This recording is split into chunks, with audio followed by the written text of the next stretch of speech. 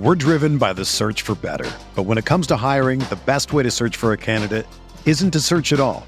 Don't search, match with Indeed. Indeed is your matching and hiring platform with over 350 million global monthly visitors, according to Indeed data, and a matching engine that helps you find quality candidates fast. Ditch the busy work. Use Indeed for scheduling, screening, and messaging so you can connect with candidates faster. Leveraging over 140 million qualifications and preferences every day, Indeed's matching engine is constantly learning from your preferences, so the more you use Indeed, the better it gets. Join more than 3.5 million businesses worldwide that use Indeed to hire great talent fast. And listeners of this show will get a $75 sponsored job credit to get your jobs more visibility at Indeed.com/Blue Wire. Just go to Indeed.com/Blue Wire right now and support our show by saying that you heard about Indeed on this podcast. That's Indeed.com/Blue Wire. Terms and conditions apply. Need to hire? You need Indeed. This podcast episode is brought to you by Coors Light. These days, everything is go, go, go. It's nonstop hustle all the time. Work, friends, family, expect you to be on 24/7. Well, sometimes you just need to reach for a Coors Light because it's made to chill. Coors Light is cold lagered, cold filtered, and cold packaged. It's as crisp and refreshing as the Colorado Rockies. It is literally made to chill. Coors Light is the one I choose when I need to unwind. So when you want to hit reset, reach for the beer that's made to chill. Get Coors Light in the new look delivered straight to your door with Drizzly or Instacart. Celebrate responsibly. Coors Brewing Company, Golden, Colorado.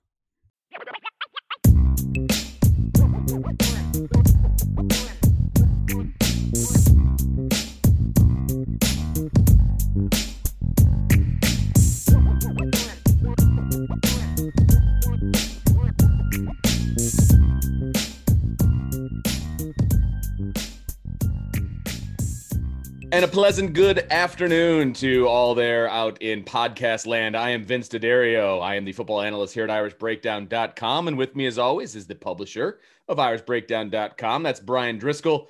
And you are listening to the Irish Breakdown podcast. And we got a fun one for you today. We've talked in the past about wanting to expand or expound on some of the articles that Brian has put up on IrishBreakdown.com. And this is one of those podcasts. Some of you may have read his article talking about Brian Kelly and his offensive philosophy and all that. And we're going to dive right into that. And I'm excited about it. But you and I watched the national championship game, Brian, and we've watched the last few. I mean, all of them, really. It's kind of what we do. We're football fans. We're going to watch them. And the prevailing theme for college football's national champion is that they can score points. And that was absolutely on display Monday night. Yeah, the notion of defense winning championships is long gone. I mean, it's long gone. Right. And it's a great slogan. Yeah, but, I have a better one, and I've said this before. I mean, look, defense. You have to be really good on defense, in my opinion, to get to the show, right? Unless you just, you have to do that. And I think to win a championship, you have to be really good on defense, right? That's why Oklahoma doesn't win, because they could score 48 points against Georgia and lose, The reality is defense will get you to the show, but to win a championship, you've got to be explosive on offense. And you just look at the last 6 years of the set. Well, now we've had 7 years of college football playoff, and here's the final score of the championship game: 42-20, 45-40, 35-31, 26-23. A year where they had two SEC teams playing each other. 44-16, 42-25, and 52-24. That 52-24 was obviously the score of last night, of this past weekend's or Monday's game between Alabama and Ohio State. And the reality is you have to be able to make stops, but you're not going to win 20-17 games. I mean, if you think about it, the last time Notre Dame won a national championship back in 1988, they scored, I believe, 34 points, right? Against West Virginia. That would not have been good enough to win in, all but one of the college football playoff games. And so the reality is you have to be able to score points to win. And that's what's going to get you to a championship. And I think Notre Dame has done a great job in recent years. 34-21, excuse me, Vince. I cheated West Virginia out of a point. How dare you? But you have to be really good on defense to make enough stops to win. And to me, Sure. that was the big difference in that game. Alabama's got a much better defense than Ohio State. Ohio State has a high octane offense; they can score. But the reality is that Alabama was able to make enough stops to allow their offense to take that game over. Well, and they wouldn't allow LSU to get into a shootout. And we talked about Ohio State. Yeah, we went into detail about what the Alabama defense is all about prior to Notre Dame playing Alabama. And look, this is not the Alabama defenses of the 2011, 12, 13. Like, that's not the kind of defense we're even talking about. Right. I would say that Notre Dame's defense is better than Alabama's defense. Absolutely. I don't know if they have as many like first round picks, but as far as how they play, but as a defense, as a defense, I would take Notre Dame's defense over really the other three defenses that were in the college football playoff. But the problem is on the other side of the ball. Right. You have to be able to score points. And those other defenses were good enough to make a few stops to allow the offense then to do what they do. Right. And that's partly why Nick Saban is a phenomenal coach. I mean, when you go back and look at his first championship team at Alabama, they scored 32.1 points per game. That's it, 32.1. They gave up 11.7. When they won the national title in 2011, they scored 34.8 points per game, which, again, was aided by they scored 41 on North Texas, a team that stinks. They scored 45 on Georgia Southern, right? They gave up 8.2 points per game. The year that they beat Notre Dame, they scored 38.7 points per game, which was pretty good. But again, aided by 49 points over Western Carolina. They scored. It's going to be directional. They scored 40 points against Florida Atlantic, right? I mean, so again, that was a very good offense, but they gave up 10.9. Their next championship season was 2015. They only scored 35.1 points per game, and 15.1 is what they gave up. And that 15.1 was bumped up by the fact Clemson scored 40 on them in the national championship game. If you go back and look at the rest of the year, they gave up 43 points in a game in a loss to Ole Miss, and they gave up 40 against Clemson. The rest of the year was 17, 10, 0, 10, 14, 23, 14, 16, 6, 6, 13, 15, 0. Right? So after all that, what does Nick Saban go out and do? He goes out there and says, we've got to score points to keep up. Keep winning championships, I think, and it was an evolution over time. I think it began when they lost to Johnny Manziel. That's when he started looking for more mobile quarterbacks, and we saw that with Jalen Hurts. But even with Jalen Hurts, it wasn't as much of a high octane, up tempo offense. That didn't come until Lane Kiffin came, and then more so Steve Sarkisian really took it to that next level. In 2017, when they won their title, they scored 37.1 points. And then in 2018, the year they lost to Clemson, they scored 45.6. And what was the unit that let them down in the title game? It was the offense, right? Because the offense didn't score enough. They threw a pick six early and, just couldn't do it. 2019, Bama's 47.2. This past year, Bama's 48.5. Yeah. And would have been higher if not for Notre Dame holding them to 31 points. I mean, think about this. Notre Dame is usually averaging low to mid 30s in points. Alabama scored in the 30s twice all year.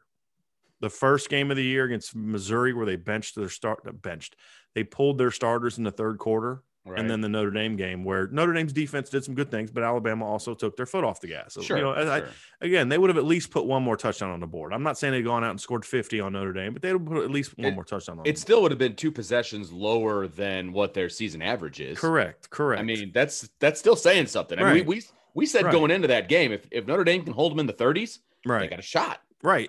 But that's the reality of today's game. You have to be able to score. And that is where Notre Dame is severely lagging. And look, what I said after the game is what I thought the title game showed us, Vince, is that I believe Notre Dame is where they need to be as a team that compete for championships. Now, are there position groups that continue to need to be upgraded? Yeah, we've talked about that. Secondary's fallen off a little bit, although I think, a couple of years ago, the secondary was every bit as good as they needed to be to compete for a championship. But the reality is they haven't been anywhere close to good enough on offense, and they're not trending in a good direction. If anything, they're trending in a bad direction. When you look at what they did this year, and there's all the excuses of they don't have this, they don't have that. It's not what they don't have personnel wise that's the problem. I mean, right. You got a third year starting quarterback that you adore, that 30-5 as a starting quarterback. You had the best, to me, you had the best offensive line in the country until Jarrett Patterson got hurt, and then when he got hurt, you were still top 5, right? I agree. You had I would say one of the best tight end combinations in the country. Absolutely. You had a really good running back situation. And you talk about receivers. Well, you chose not to play certain guys. You chose not to give Xavier Watson an opportunity and Jordan Watson an opportunity and Lawrence Keys an opportunity, along with playing the guys that did play. Sure. Because they're good players there. So everything is self-induced at Notre Dame. Brian Kelly has talked about, well, let's just kind of get into this, Vince, is the reality is Notre Dame is going to have to make a change. And I'm not advocating that Tommy Rees needs to be fired. And matter of fact, we're going to have a show coming up probably early next week, if we don't do it at the end of this week, where I'm going to talk about how Tommy Rees, I believe, can be the answer for Notre Dame, which is coming from someone who said he never should have been hired in the first place, right? So I'm going to be very fair and objective, because I don't blame Tommy Rees for what happened this year. I put that on Brian Kelly. Number one, Brian Kelly's the one that hired Tommy. What's Tommy Rees supposed to say? No, coach. No, you can't hire me. No way. Of course he wants it. He's a guy that I would have done the same thing when I was his age. I'm like, heck yeah, I can do this. Right. But I think Tommy Rees's youth and inexperience as a coach can actually benefit the current, what Notre Dame needs to do. And we'll get into that in a future show. But the reality is, Vince, Notre Dame is in a situation where they need to change. And the constant pushback that I get when I bring this up, and it's understandable, this perception, because Brian Kelly is stubborn, Brian Kelly will never change. And my response to that is, yes, he will. And the fact that he has changed is why we're having the current conversation that he needs to change again. Right. And we're going to dive into how he's changed in the past in just a second. But before we do, we need to hear from one of our friends of the show, one of our sponsors. Hey, everyone. Before we get into today's pod, I want to tell you about Blue Wire Hustle, a brand new program where you can host your very own podcast here at Blue Wire. Hustle was created to give everyone an opportunity to take your podcast to the next level. Or if you want to host a podcast and just don't know where to start, Hustle is the perfect place for you. As part of the program, you'll receive personal cover art, Q&As with Blue Wire's top podcasters, access to our community Discord, and an e-learning course full of tips and tricks. On top of that, we'll help you get your show pushed out to Apple, Spotify, Google, Stitcher, and all other listening platforms. The best part is you can get all of this for only $15 a month, the same rate that any other hosting site would charge you just for the initial setup alone. So whether you're starting from scratch or have an existing show that you want to grow, Hustle is an open door to leveling your sports experience. Acceptance into the program is limited, so get your application in today. To apply, go to bwhustle.com/join. Check out that description box to find out more, but that's bwhustle.com/join. So you're right, Brian. If you look past, and a lot of people forget what Brian Kelly's resume is. They just remember him when he gets to Notre Dame, and that's about it. But his resume obviously goes back to Grand Valley State. I mean, they got an indoor practice facility named after him. So as they should, no question about it. He donated a bunch of money and he did some great things up at Grand Valley. There's no debate about that. So the funny thing is, or the interesting thing, it's not funny. The interesting thing is what his offensive resume was while he was at Grand Valley, while he was at Central Michigan, and while he was at Cincinnati, and what he was able to accomplish. And look, bottom line, he got the job at Notre Dame because of what he was doing offensively at those schools. I mean, his offensive resume was by far the most important reason that he got the job at Notre Dame. Mm-hmm. And for whatever reason, and we can dive into this a little bit, he completely changed his offensive philosophy when he walked in the door at Notre Dame and has pretty much gone in the complete opposite direction since that day up until now. And it's disturbing. It's hard to watch at times, but I want you to go through some of the numbers of what he was doing when he was at Grand Valley, when he was at Central Michigan, when he was at Cincinnati, and why his resume was so sparkling from an offensive standpoint. So for me, a little background on this. Brian Kelly's first year where he took Grand Valley to that, they made some changes and they just became this explosive offense. It was my first year coaching. It's 2001. And so I was coaching the Division III level. He was at the Division II level. 2 years later, I was coaching at the year he won his second national title at Grand Valley. I was coaching at an FCS school. And so I was an up-and-coming coach, and I was all about offense. I mean, I was a quarterback coach. I was a pass game coordinator, Former quarterback. Right. I mean, my third year as a coach, I'm basically running the pass game. My fourth year as a coach, I'm the pass game coordinator. That was my thing. I loved offense. I wanted to. I knew you had to score a lot of points. I mean, you could see that wave kind of coming even back then. And to me, there were several names at the lower level schools that were really innovative coaches. There was Chris Hatcher at Valdosta State, but the guy that I kind of gravitated towards was Brian Kelly at Grand Valley State. I was in Ohio at the time.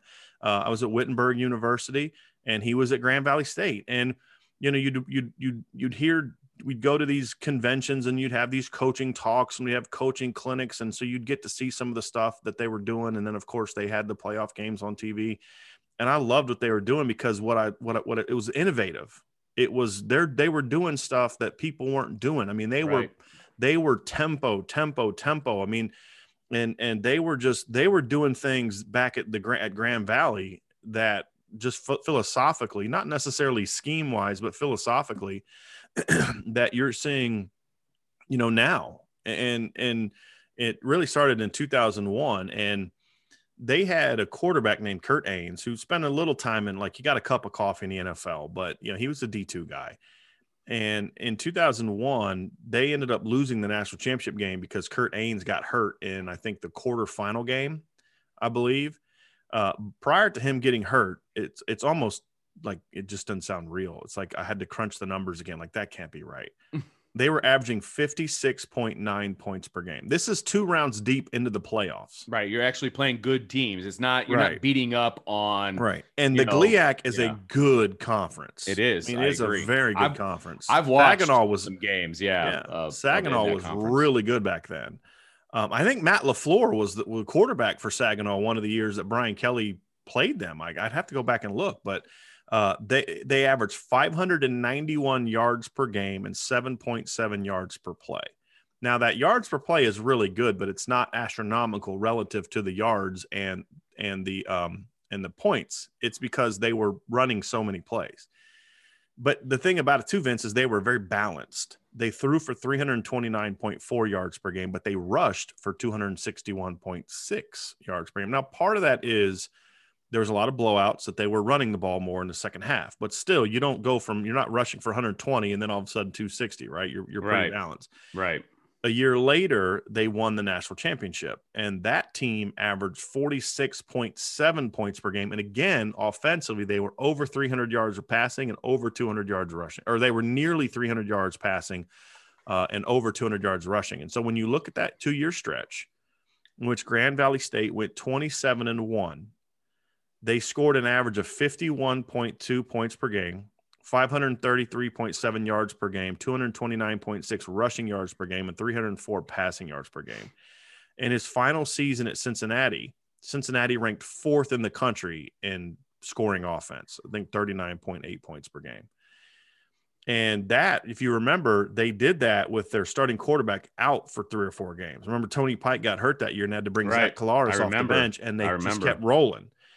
So when he got to Notre Dame, they weren't doing the same things, partly because, I think you kind of buy into the personnel. They didn't have the right personnel maybe to do what he wanted to do. I would have loved to have seen what he would have done if Golden Tate and Jimmy Clausen would have come back in 2010. That would have been a lot of fun to watch. But the point is over time, Brian Kelly for whatever reason, did the exact opposite of what got him to Notre Dame.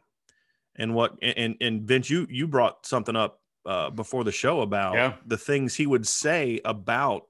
So the Notre Dame media, myself included, we're always going to be critical of, of things. And I think even back then it was even more so of, well, this is how it's done. And there was this mantra of you have to win a certain way, which I always thought was nonsense. I mean, the tradition at Notre Dame is not running a certain offense. I mean, Frank Leahy changed what Knute Rockne did.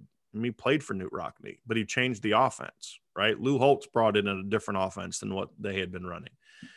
It's about finding a way to be successful doing what you do. Sure. What's held Brian Kelly back is, Vince, he's gone away from who he is. And the things he said when he first hired is the attitude he should have now, but he's gone away from it. Yeah, I remember sitting in that press conference, and one of the local media specifically asked him about time of possession, because Cincinnati was dead last in Division I football in time of possession. But they were an excellent football team. Obviously, they were going to a BCS bowl. They were undefeated at the time. And keep in mind, I want to just add some. At the time, Cincinnati was not in the American Athletic Conference where they were playing Tulsa. East. Exactly. Yeah. They were in the Big East that year. They were playing teams that are considered Power 5 opponents. I mean, that year in 2009, they played Rutgers, Oregon State, South Florida, Louisville, Syracuse, Connecticut, West Virginia, Illinois, and Pitt. At that time, Pitt and West Virginia were really good football teams. Right. So, I mean, that was an ACC schedule, really. That was a Power 5 schedule, right. Essentially. So I just wanted to add some. And Rutgers at the time, too, was really good, too. That year, they beat Rutgers 47-15. Rutgers won 9 games that year. Was that the Greg Schiano the first time around? That was a Greg Schiano team, yeah. So just a little bit of context that was not it wasn't like it is now. Right. Where it was Houston, Tulsa, Memphis. It wasn't that. It was a different schedule back then. But I remember sitting in that press conference and somebody from the local media asked him about time of possession, and his response was one that actually got me kind of excited. He goes, look, time of possession is one of the most overrated stats in college football. Mm-hmm. And of course he was defending the fact that they were last in time of possession, but he didn't have to defend it because they were scoring so much. Mm-hmm. And if that's the case, time of possession is overrated. So that got me excited because that told me, wow, look, Notre Dame's going to put some points on the board, and they're going to run up and down the field. There's going to be no huddle. It's going to be tempo. Mm-hmm. And it just never really materialized at Notre Dame. I mean, that offense they that tried I it a little bit early in 2010, and it didn't happen. And look, when you first take over a program, I get that, you might be trying to fit some round pegs into square holes. I get it.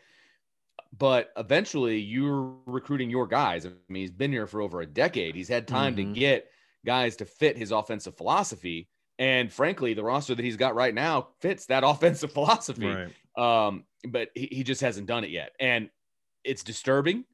But we've seen him change. Will he change again? I think that's really the big question. Yeah, I mean, because I do believe Brian Kelly cares a lot about his legacy. I think that's important to him. I think it's almost too important to him. Yeah, honestly. And if it is, then he needs to think about, okay, what do I got to do to get to that point? And then what got me here? Sure. And when you talk about that time of possession thing, it is really funny because he was so against that back in the day. But then around, after 20, I think the Alabama game shook him. I do. 2012. I do. I think that game shook him. And I also think what happened too is who was the other team that was kicking his butt back then? It was Stanford. Oh yeah. Right. And Stanford back then was a power football team. Three tight ends. Yeah. 2011 when Stanford smacked them. 2010 when Stanford smacked them. Stanford ranked 1st and 5th in time of possession those 2 years. Yeah. And the year that Alabama beat them, Alabama was 11th. What did those teams do? Ball control, power offense, ISOs, tight ends. Which is what Notre Dame's doing now. And it's kind of like he's been chasing that ghost ever since. Well, the reality is you didn't have the personnel to win that game. And as we've now come to 2020, Brian Kelly still seems to be trying to be Alabama 2012, but Alabama is not Alabama 2012. They've evolved. Right. And my thing is, it should have been, I think coaches always need to be able to adjust and adapt and say, hey, can we recruit to what I did to get here? Sure. And the reality is yeah, you can. I mean, if the 2015 Notre Dame offense would have been an up-tempo RPO type of offense, good Lord, what could they have done?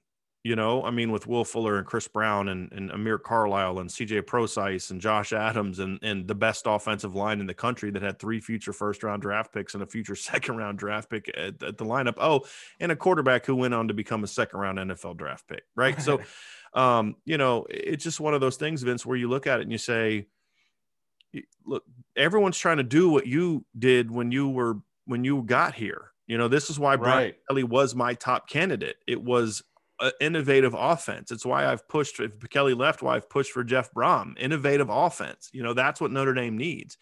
And the reality is, Notre Dame is to run the offense that Notre Dame is trying to run. You have to have elite players. And absolutely, the mantra that, well, we don't have this, and this on receiver. Let's accept the premise for a second that you don't have elite skill players. Let's accept the premise just for argument's sake, which I don't. Right. But let's accept the premise.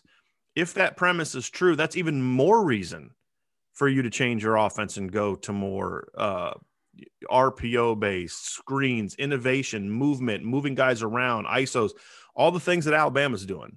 Right. And that's what makes Alabama so great. It's what made LSU so great. Here's the thing about LSU last year as well. LSU had great skill, not denying it. You had Justin Jefferson. Look what he's doing in the NFL, right? Him and Chase Claypool, in my opinion, are the 2 best rookie receivers in the NFL. Yeah. Right. He's killing it. You had Jamar Chase, who is even better, as far as talent. You had Terrace Marshall.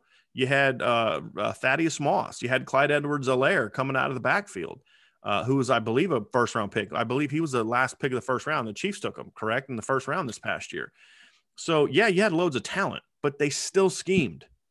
That's the thing. They didn't coach like they had better players than everybody else. They said, we're going to come up with ways to try to get our guys opportunities to go make plays. That's why Devontae Smith gets so dang open. Right. They scheme it into existence. And it just so happens he's really, really good. Right. So and then when you add, when you add top talent, right, you get to that point. So, like, am I saying Notre Dame's going to go out next year and if they go to an RPO based offense and they do all the things I think they should do, getting the running backs involved, all these different things, that all of a sudden they're going to average 49 points per game next year? No, they don't have to. Their defense is good enough that they can win at 40 to 42 or 38 to 42. You know what I mean? And that's the thing. And it's not even necessarily about points per game. It's about, can you score against the better teams on your schedule? Sure. And the reality is, when you look at Alabama, they're going to score no matter who they play. They played a great Notre Dame defense, and they still scored 31 points, and could have scored another touchdown. They played a really good Georgia defense and still scored 41 points. I mean, and Georgia held them down. Georgia had a lead at halftime, but you can't keep that offense down for four quarters. Your goal on defense needs to be, can you make enough stops to give your offense a chance to win? And that's what you have to do at that level. Now, during the regular season, you can shut teams out all you want. That's how you build to get to that point, is dominating those inferior opponents. But when you play the best teams, you have to make enough. And there's no more better example than the Clemson game during the regular season. Your defense gave up 33 points. That's about as good as you could have asked your defense to play. You needed to score more points to win. And honestly, had Notre Dame not returned a fumble for a touchdown, they don't win that game. Right. You have to score points no matter what your defense does. And so you look at the 2018 Cotton Bowl, they gave up 30 points. That should have been good enough for you to at least be in the game in the fourth quarter. So the defense is there. The offense has got to get there, Vince. And to me, that's why I say it's about Brian Kelly going back to his roots. It's about Brian Kelly saying, you know what? I changed because of whatever pressure from the outside, and that's fine. I get it. Okay. Look, Notre Dame is a different animal than the other schools that you were at. I get it. You can almost fly under the radar at some of the other places that you're at. You're not flying under anything at Notre Dame. So to a degree, I get now. Should it have taken a decade plus? No. Well, the reason I think it took a decade plus is because he spent so much of that decade trying to change to get caught up to what the best teams were at the time. So, I mean, I'm somewhat sympathetic to it. I think there's a natural reaction when you go get your butt kicked to kind of look at, say, well, what's that team doing that kicked our butt? Yeah, and, sure. You know, what I would say about that Alabama team is that Alabama team didn't kick your butt necessarily because they had great scheme. Alabama kicked your butt that year because they had great players. They were, yeah, no, I agree. Right. You had Eddie Lacy and TJ Yeldon at running back. You had Amari Cooper at wide receiver. I mean, you know what I mean? Like, you look at that defense that year, it was just absurd. CJ Mosley, Nico Johnson, D. Milner, you know, Clinton Dix. I mean, that team was loaded. Their offensive line, I think, had like 3 or 4 first-round draft picks on it, or top 2-round draft picks on it, you know? So that was a great team. Sure. That's why they kicked your butt. If some other team with that kind of skill was trying to do that, then they wouldn't have beat you. And that year, Notre Dame beat Stanford. Why? Because Stanford didn't have the same players they had before. There was no more Andrew Luck. Well, now all of a sudden, Stanford doesn't have Andrew Luck, and guess what? They're not good enough to beat Notre Dame. Mm-hmm. You know, and so, I mean, those are the things is I felt like, here's what it comes down to for me, Vince. I felt Brian Kelly, when he was at Grand Valley in Central Michigan and Cincinnati, kind of had this thought of being innovative, being different, being, you know, we have to do something different to beat those teams that maybe have better players than we do. And then when he finally got better players, they were phenomenal. Right. And so I think there was sort of that mantra of, you know, we got to be different. And then when you got to Notre Dame and the expectations is championships, I think he kind of, this is just me kind of reading the tea leaves and seeing how it goes, and then knowing coaches, not necessarily speaking to Brian Kelly, because I've never spoken to Brian Kelly outside of press conferences. So I don't want this to come across as like, I know this is a fact, right? This is my opinion. Okay. Right. I think what happened is because the standard at Notre Dame is championships, right? When he was at Cincinnati, there was no one saying you have to win a national championship. No.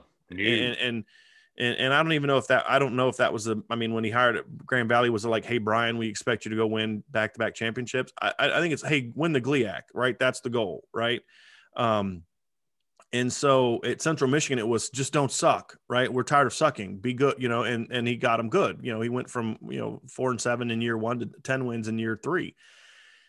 But I think at Notre Dame, it was, expectations, championships. And the expectation should be championships. We've written, we're not saying that's a bad thing, right? No, it's not. But I think his reaction to that expectation was, okay, well, then we got to do what the other top teams are doing. And since the 2 teams that kicked his butt the first few years were, Stanford and Alabama. And I think there was this notion that, like, okay, Stanford is this high academic school, right, with these high academic standards, and anyone that knows anything about recruiting will tell you Stanford's academic standards of getting kids into school are much harder than Notre Dame's. They are much stricter than Notre Dame's. They still don't allow early enrollees. So put them back. Right. It's hurt them now. Yeah. Back then, it wasn't as impactful because we weren't seeing the early. I mean, there's teams now that like almost their entire class is enrolling early. It's getting up. So Notre Dame's going to have 13 early enrollees show up in February. But anyway, and so I think he looked at that and said, okay, Alabama kicked our butts. Stanford kicked our butts. Stanford's a lot like us, pro style. They can recruit tight ends really well. They can recruit O-linemen really well. Maybe they don't always have the best offensive skill players, although I don't know why Brian Kelly would have thought that when he had Michael Floyd and Tyler Eifert. But, hey, look, let's shift to that because that tends to work at a place like this. And I think he got sucked into that trap of this works at Notre Dame as opposed to this works for Brian Kelly. And I think that they're trying to run an offense that is not necessarily true to who he is. And I remember I coached 2 years in an option offense, which was miserable on so many different levels. Those are your favorite years of coaching. Stop it. They were 2 of my favorite years of coaching when it comes to the kids. Fair enough. And I got it. That was the only 2 years of coaching that my wife got to experience. So that was a lot of fun.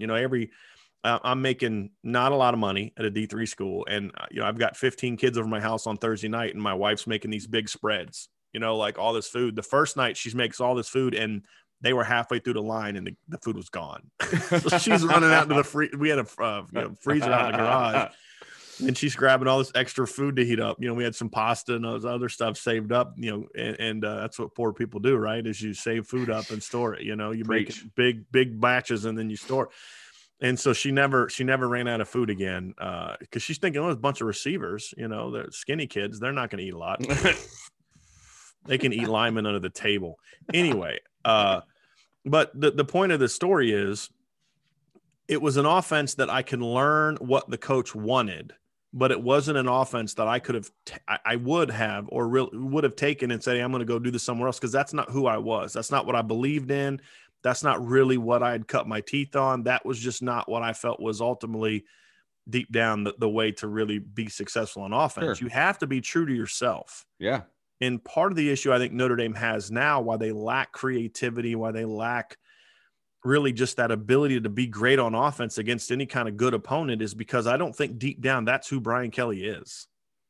And I think that's why it's harder for him to really be good on the bigger stage, because it's like, well, he's trying to beat you with something that's not deep down at his core conviction. Sure. Yeah. Right. Right. And that's why I believe that's another reason why he needs to kind of just stop. Like, okay, I don't care what any past Notre Dame coaches think. I don't care what any past Notre Dame players think. I don't care what the local media thinks. I want to win a national championship in Notre Dame. I want my legacy to be such that I brought Notre Dame back. Yeah. Right. And to do that, he's got to go back to who he is. He's got to go back to the guy that got him here. He always likes to talk about, I've been a head coach for 30 years. Well, okay, only a third of that was at Notre Dame. The other 2/3 of that was you doing something completely different than what you've done at Notre Dame. And at that other place, you won championships. You built a program that was a decent program. Grand Valley, if you go back and look, it was a good program when he took over, but they weren't an elite program like they became. Because what you got to remember is Brian Kelly won 2 championships. When he left, Chuck Martin won 2 more championships with the team that Brian Kelly built. Right. So, his fingerprints were on 4 national champions. I mean, that you have to give him credit for that. I mean, if Brian Kelly retired today and some new coach came in and won a national championship in 2 years, you'd have to give Brian Kelly a lot of credit for putting that team together. That coach got him over the hump, but Brian Kelly had a big role in putting that team together. And so to me, if Brian Kelly wants to get over the hump, he's going to have to go back to his roots, because what he's done at Notre Dame, Vince, is he has taken Notre Dame from as much as Notre Dame fans hate to say this, they were an irrelevant program from a football standpoint. Notre Dame is always relevant from a prestige, money-making, fill up the stadium. Yeah, you're talking on the field. I'm talking about on the field. Notre Dame was an irrelevant program. Right. And they had been for a while. You'd had a couple years here and there under Charlie, and then a 2/3 of a year under Ty that were decent, but they weren't a relevant program really since 1993, 94, 95. I mean, that was really it. And so when you look at it and you look at now where Notre Dame is, I'm arguing about it's bullcrap that they finished number 5 behind Texas A&M, Which it is, but that's another podcast. It is. Probably. They finished in the top 5 2 of the last 3 years. They've been in the college football playoff 2 of the last 3 years. And we're talking about how 10-2 is not good enough. That's a great job by Brian Kelly. But to me, he has reached his peak at Notre Dame doing it the way he's been doing it. And I think for him to get over that hump, he needs to go back to his roots, and he needs to go back to being that innovative, outside the box. I don't care what you run. I'm going to, we're going to have a philosophy of tempo and attacking. And it's not about going back and watching Grand Valley's plays and running the same plays. That's not what I'm talking about. It's a philosophical change. It's just being innovative, and it's right. Yes, and it's saying we're gonna attack. We're gonna have defenses on their heels, and then by putting defenses on your heels, you then put pressure on the opposition offense. And I think the perfect example is look at the Alabama-Ohio State game. Ohio State was keeping up with Alabama for a little bit, and it helped by getting that forced fumble, but it's 21-17 at one point. But if you're Ohio State, you make one mistake, you miss one throw on 3rd down, you don't score on one possession. The next thing you know, a 4-point game can turn into a 35-17 game like that. And being an explosive offense puts a lot of pressure on the other team's offense. You saw it last year with Clemson and LSU. When LSU started getting some separation with Clemson, Clemson started rushing. They started forcing. They started making more mistakes because you're like, if we don't score here, this team, we have no chance. Yeah. Because that team's not going to stop scoring. And so he has to get back to being that guy that he was. And if he's not willing to make that change, then this is going to be Notre Dame's lot in life. And I actually think they're going to regress.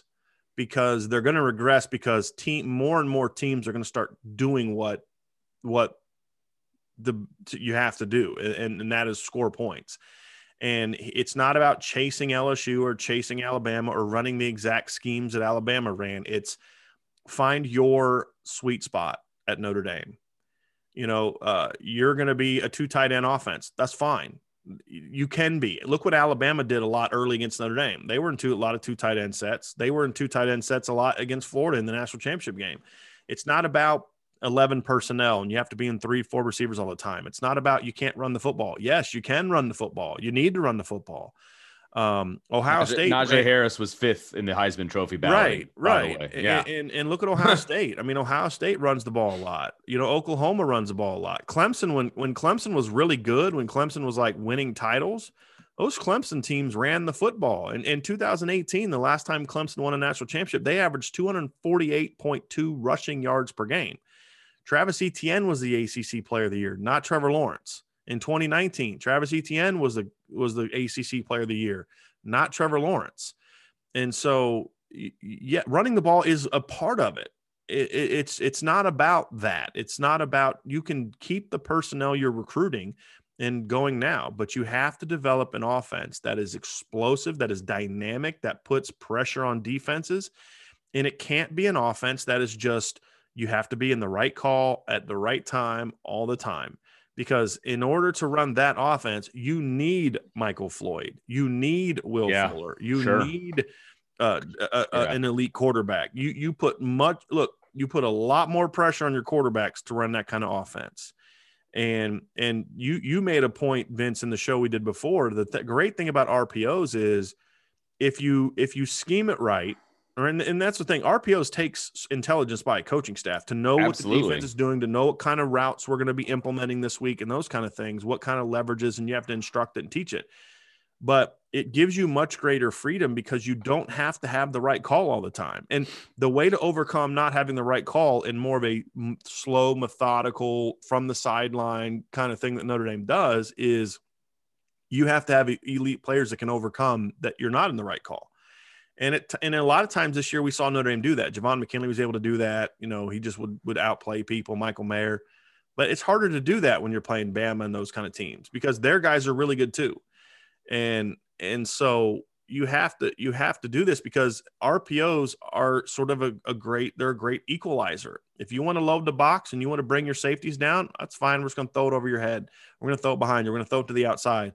You can't defend us in the box and on the perimeter. You just can't. And as good as Notre Dame's defense was, they couldn't do that to Alabama. And it wasn't just Devontae Smith. John Mechie was making plays. The thing is, the tight ends were making plays. Yeah, I mean, it just that's the nature of the game, man.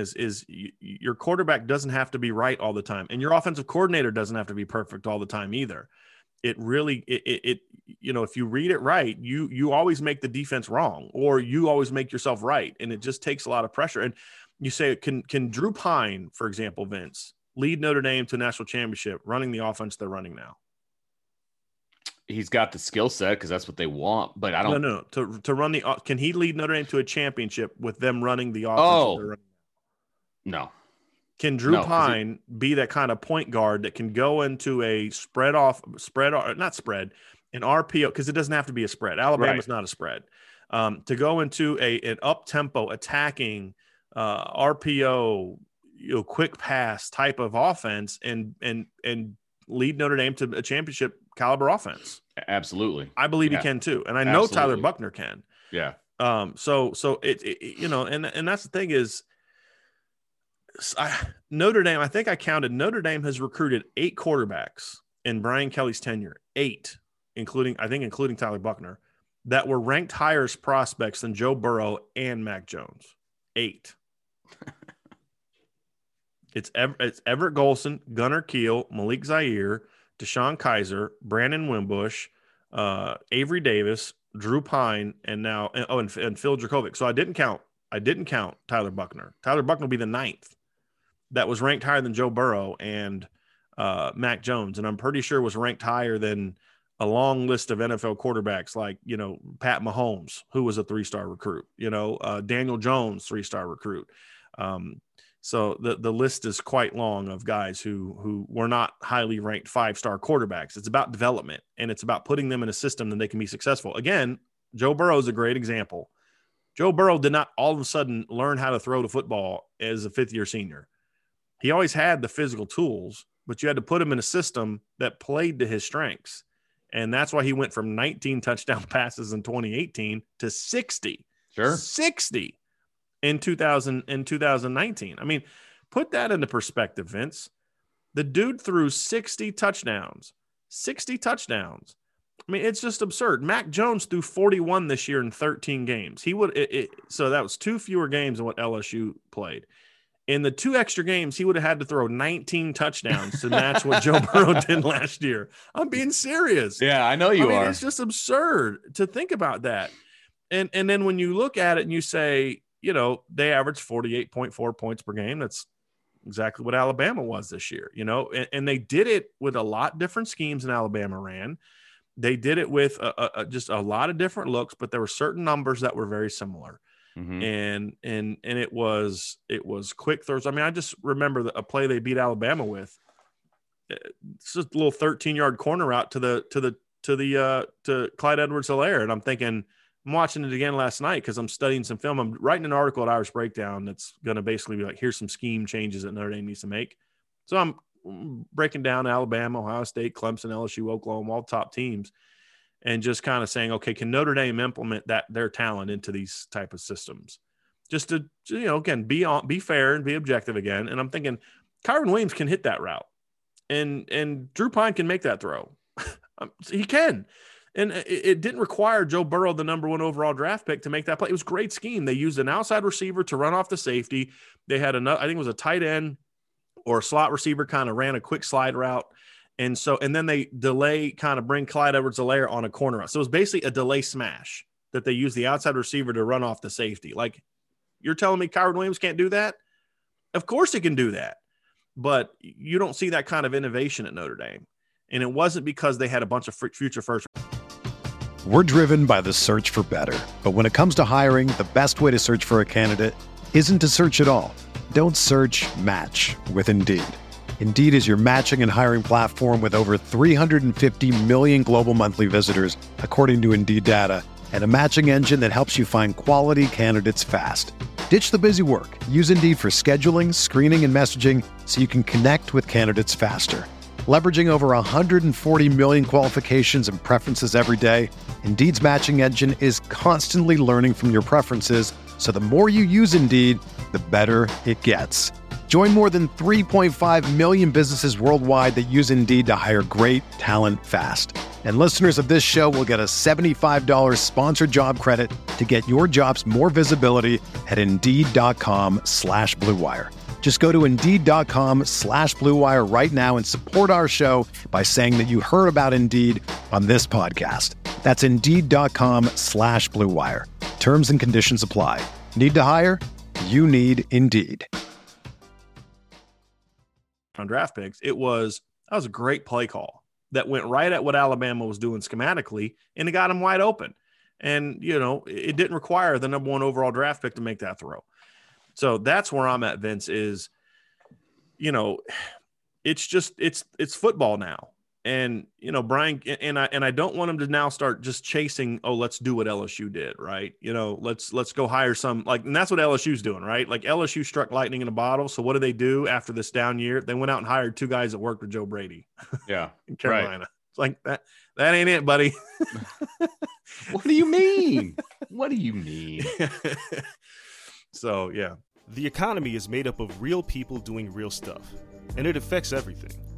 Which you obviously know since you're a real person doing real stuff. Marketplace is here to help you get smart about everything beyond the what of the day's business and economic news. We dig into the how and the why with the real people driving our economy. From big tech and interest rates to small businesses and what's happening at the Fed, Marketplace breaks it all down so you don't have to. Listen to Marketplace wherever you get your podcasts.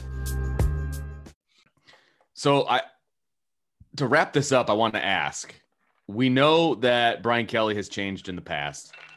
We know that he should change now. Do you, in your opinion, think he will change moving forward? I think that's the biggest question, because we know that he can, but will he? And again, this is reading the tea leaves. This is our opinion. This is not, we didn't just get done with a conversation with Brian Kelly and he gave us all of his inside notes. I'm asking.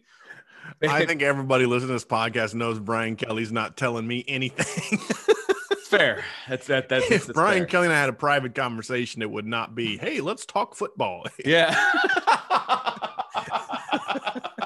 I can assure you, I would love to do it, but it's not happening. It's not happening. Stop it. All right. So do you think that he's going to make the changes necessary moving forward, starting with the 2021 season? Because I think the 2021 season is a absolutely perfect opportunity to make these changes, just based on the turnover on offense and defense, the schedule that Notre Dame has in 2021, and the schedule that they're going to have in 2022. Yeah. All those things put together, to me, makes this a perfect opportunity to make some philosophical changes within your program on the offensive side. Agree. It's the perfect time. Will Brian Kelly do it? I don't know. I really don't. I'm hopeful. Yeah. I mean, I hope he does. I think that if you'd asked me this a week ago, I'd have said, no, it's not going to happen. The way that the Marcus Freeman thing went down gave me a little bit of optimism that Brian Kelly is maybe realizing the opportunity in front of him. I think Brian Kelly. Go ahead, Vince. I was just saying, I feel like we're in the Dumb and Dumber movie. So you're saying there's a chance? Yeah. I'm hopeful. I mean, I'm trying to be optimistic, and I think the fact that he went back and was proactive getting Marcus Freeman was big. Huge. It's huge. And again, it wasn't getting Marcus Freeman alone. Landing Marcus Freeman was huge regardless. Like, let's say LSU would have gone out and had a great year this year, and Bo Pelini's still there, and Notre Dame's the only pick for Marcus Freeman. It's a great hire. Absolutely. Right? But what makes it even better is the manner in which they went about it. They outbid an SEC school that doesn't get outbid, for coaches. And so that was big. And so that makes me realize, maybe Brian Kelly realizes he's got a window here.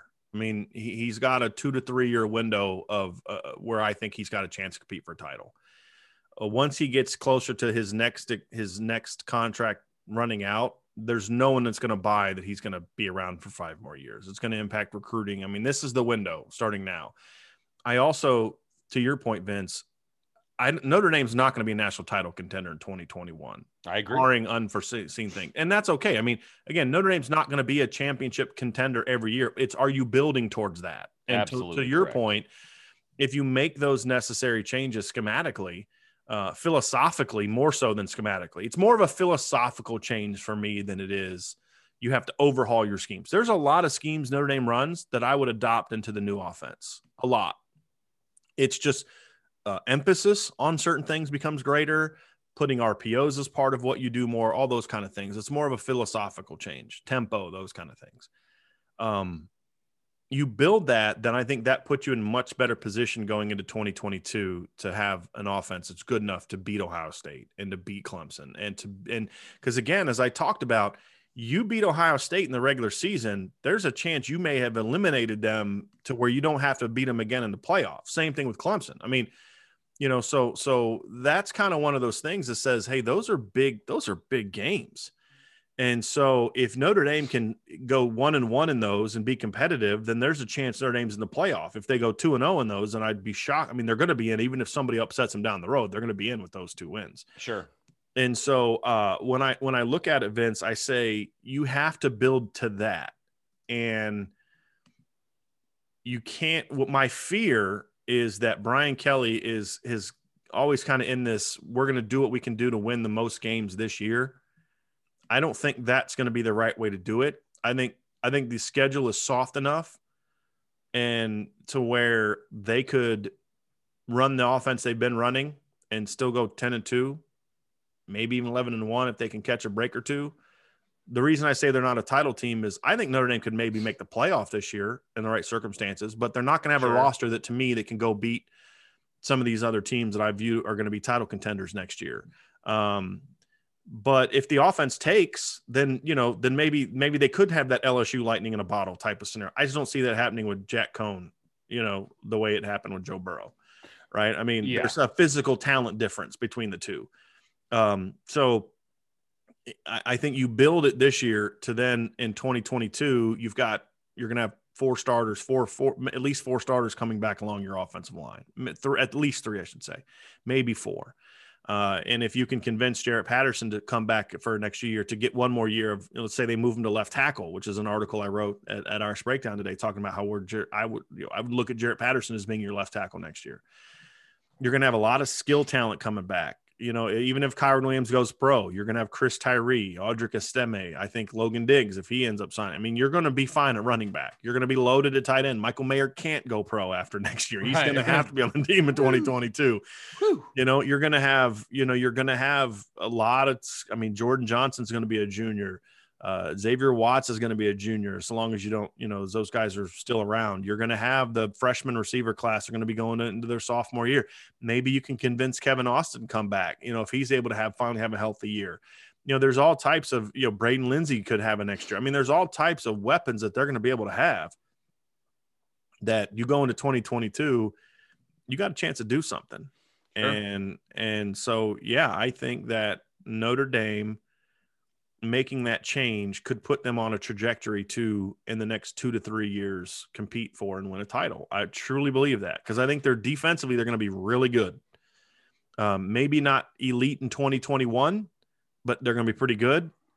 In 2022, Marcus Freeman is going to be coaching to try to get a head coaching job. There's not going to be anybody that wants to have an elite defense more than Marcus Freeman's going to want to have an elite defense that year. And so, again, all the stars are aligning, in my opinion.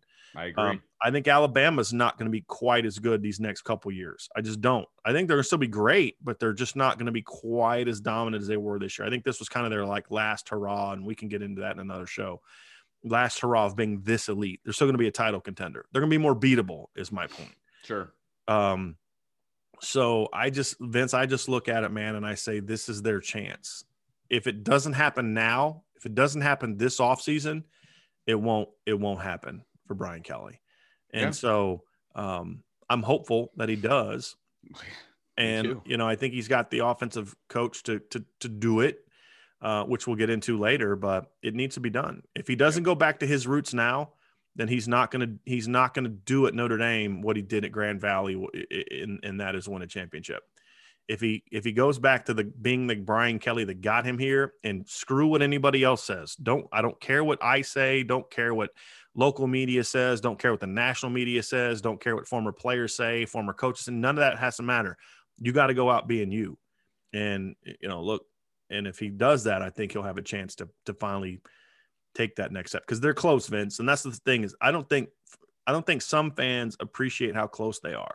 I think because they've accepted this narrative, we can never compete on that stage, or we can't recruit, or we can't do this. Stop making excuses, make the changes, put do as a coach what you're asking your players to do, which is leave it all out there, guys. Yep. No, leave it. Give me everything you got. No holding back. No looking back with regrets. Just leave it all out there. I agree. You tell me, Vince, do you think Notre Dame is capable of having a kind of offense where they can score 40 to 42 points a game? I mean, you tell me. I mean, am I just kind of just being unnecessarily critical? I mean, you tell me. Well, look, when I see Notre Dame and I see what they have on their roster, they've got speed, they've got athleticism, they've got running backs who are effective in the pass game, effective in the run game. They're always going to have good linemen. They're always going to have good tight ends. Do they have a trigger man that can be a Mac Jones?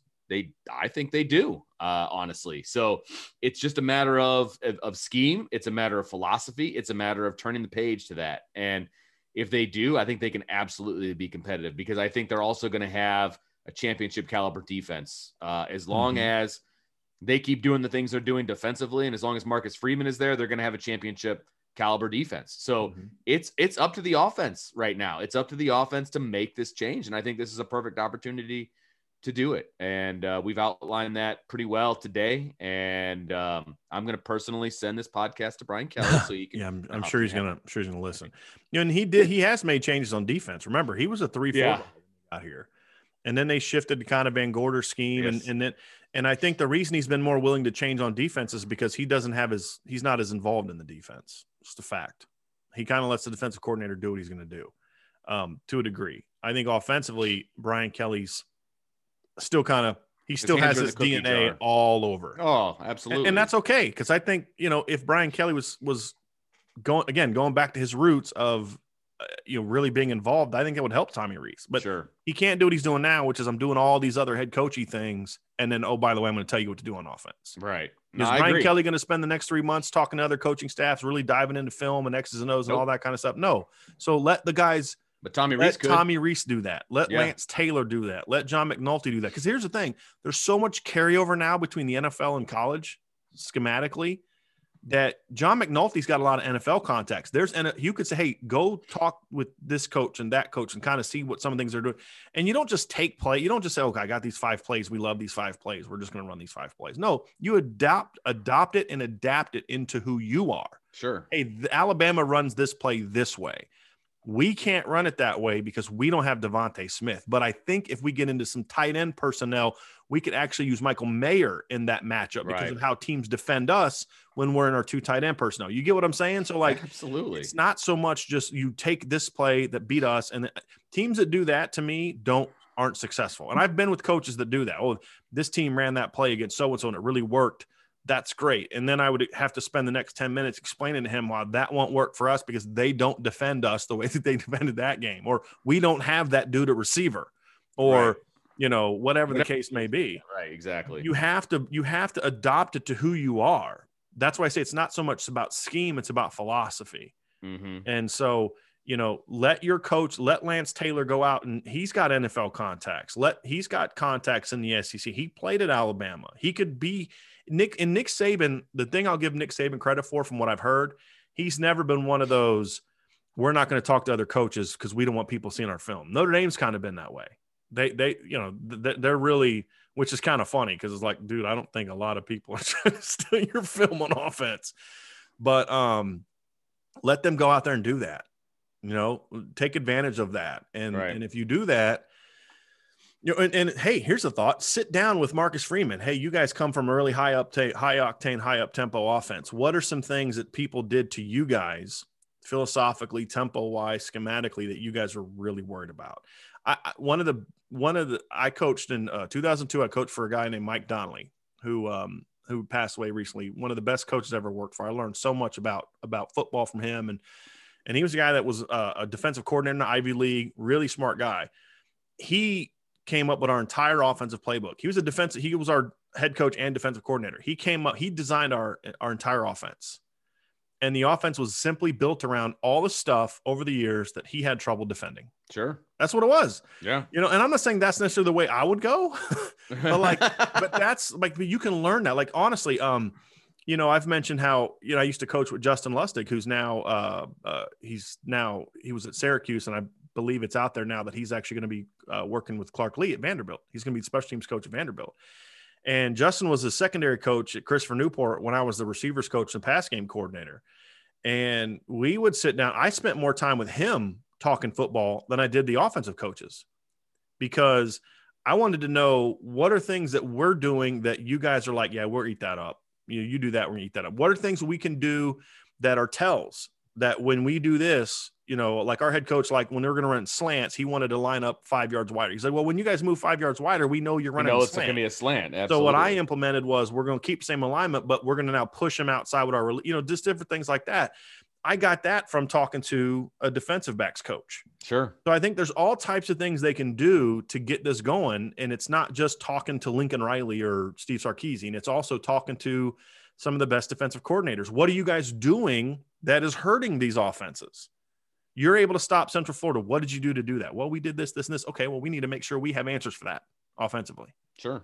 And so those are the things you do to go out there and make those changes, Vince. And if they do that, and I'm not saying he's going to do it, I'm cautious optimistic. If they do that, I truly believe that Notre Dame can take that next step. Under Brian Kelly, I don't think you have to fire Brian Kelly to get to that point. I don't think you have to fire Tommy Rees.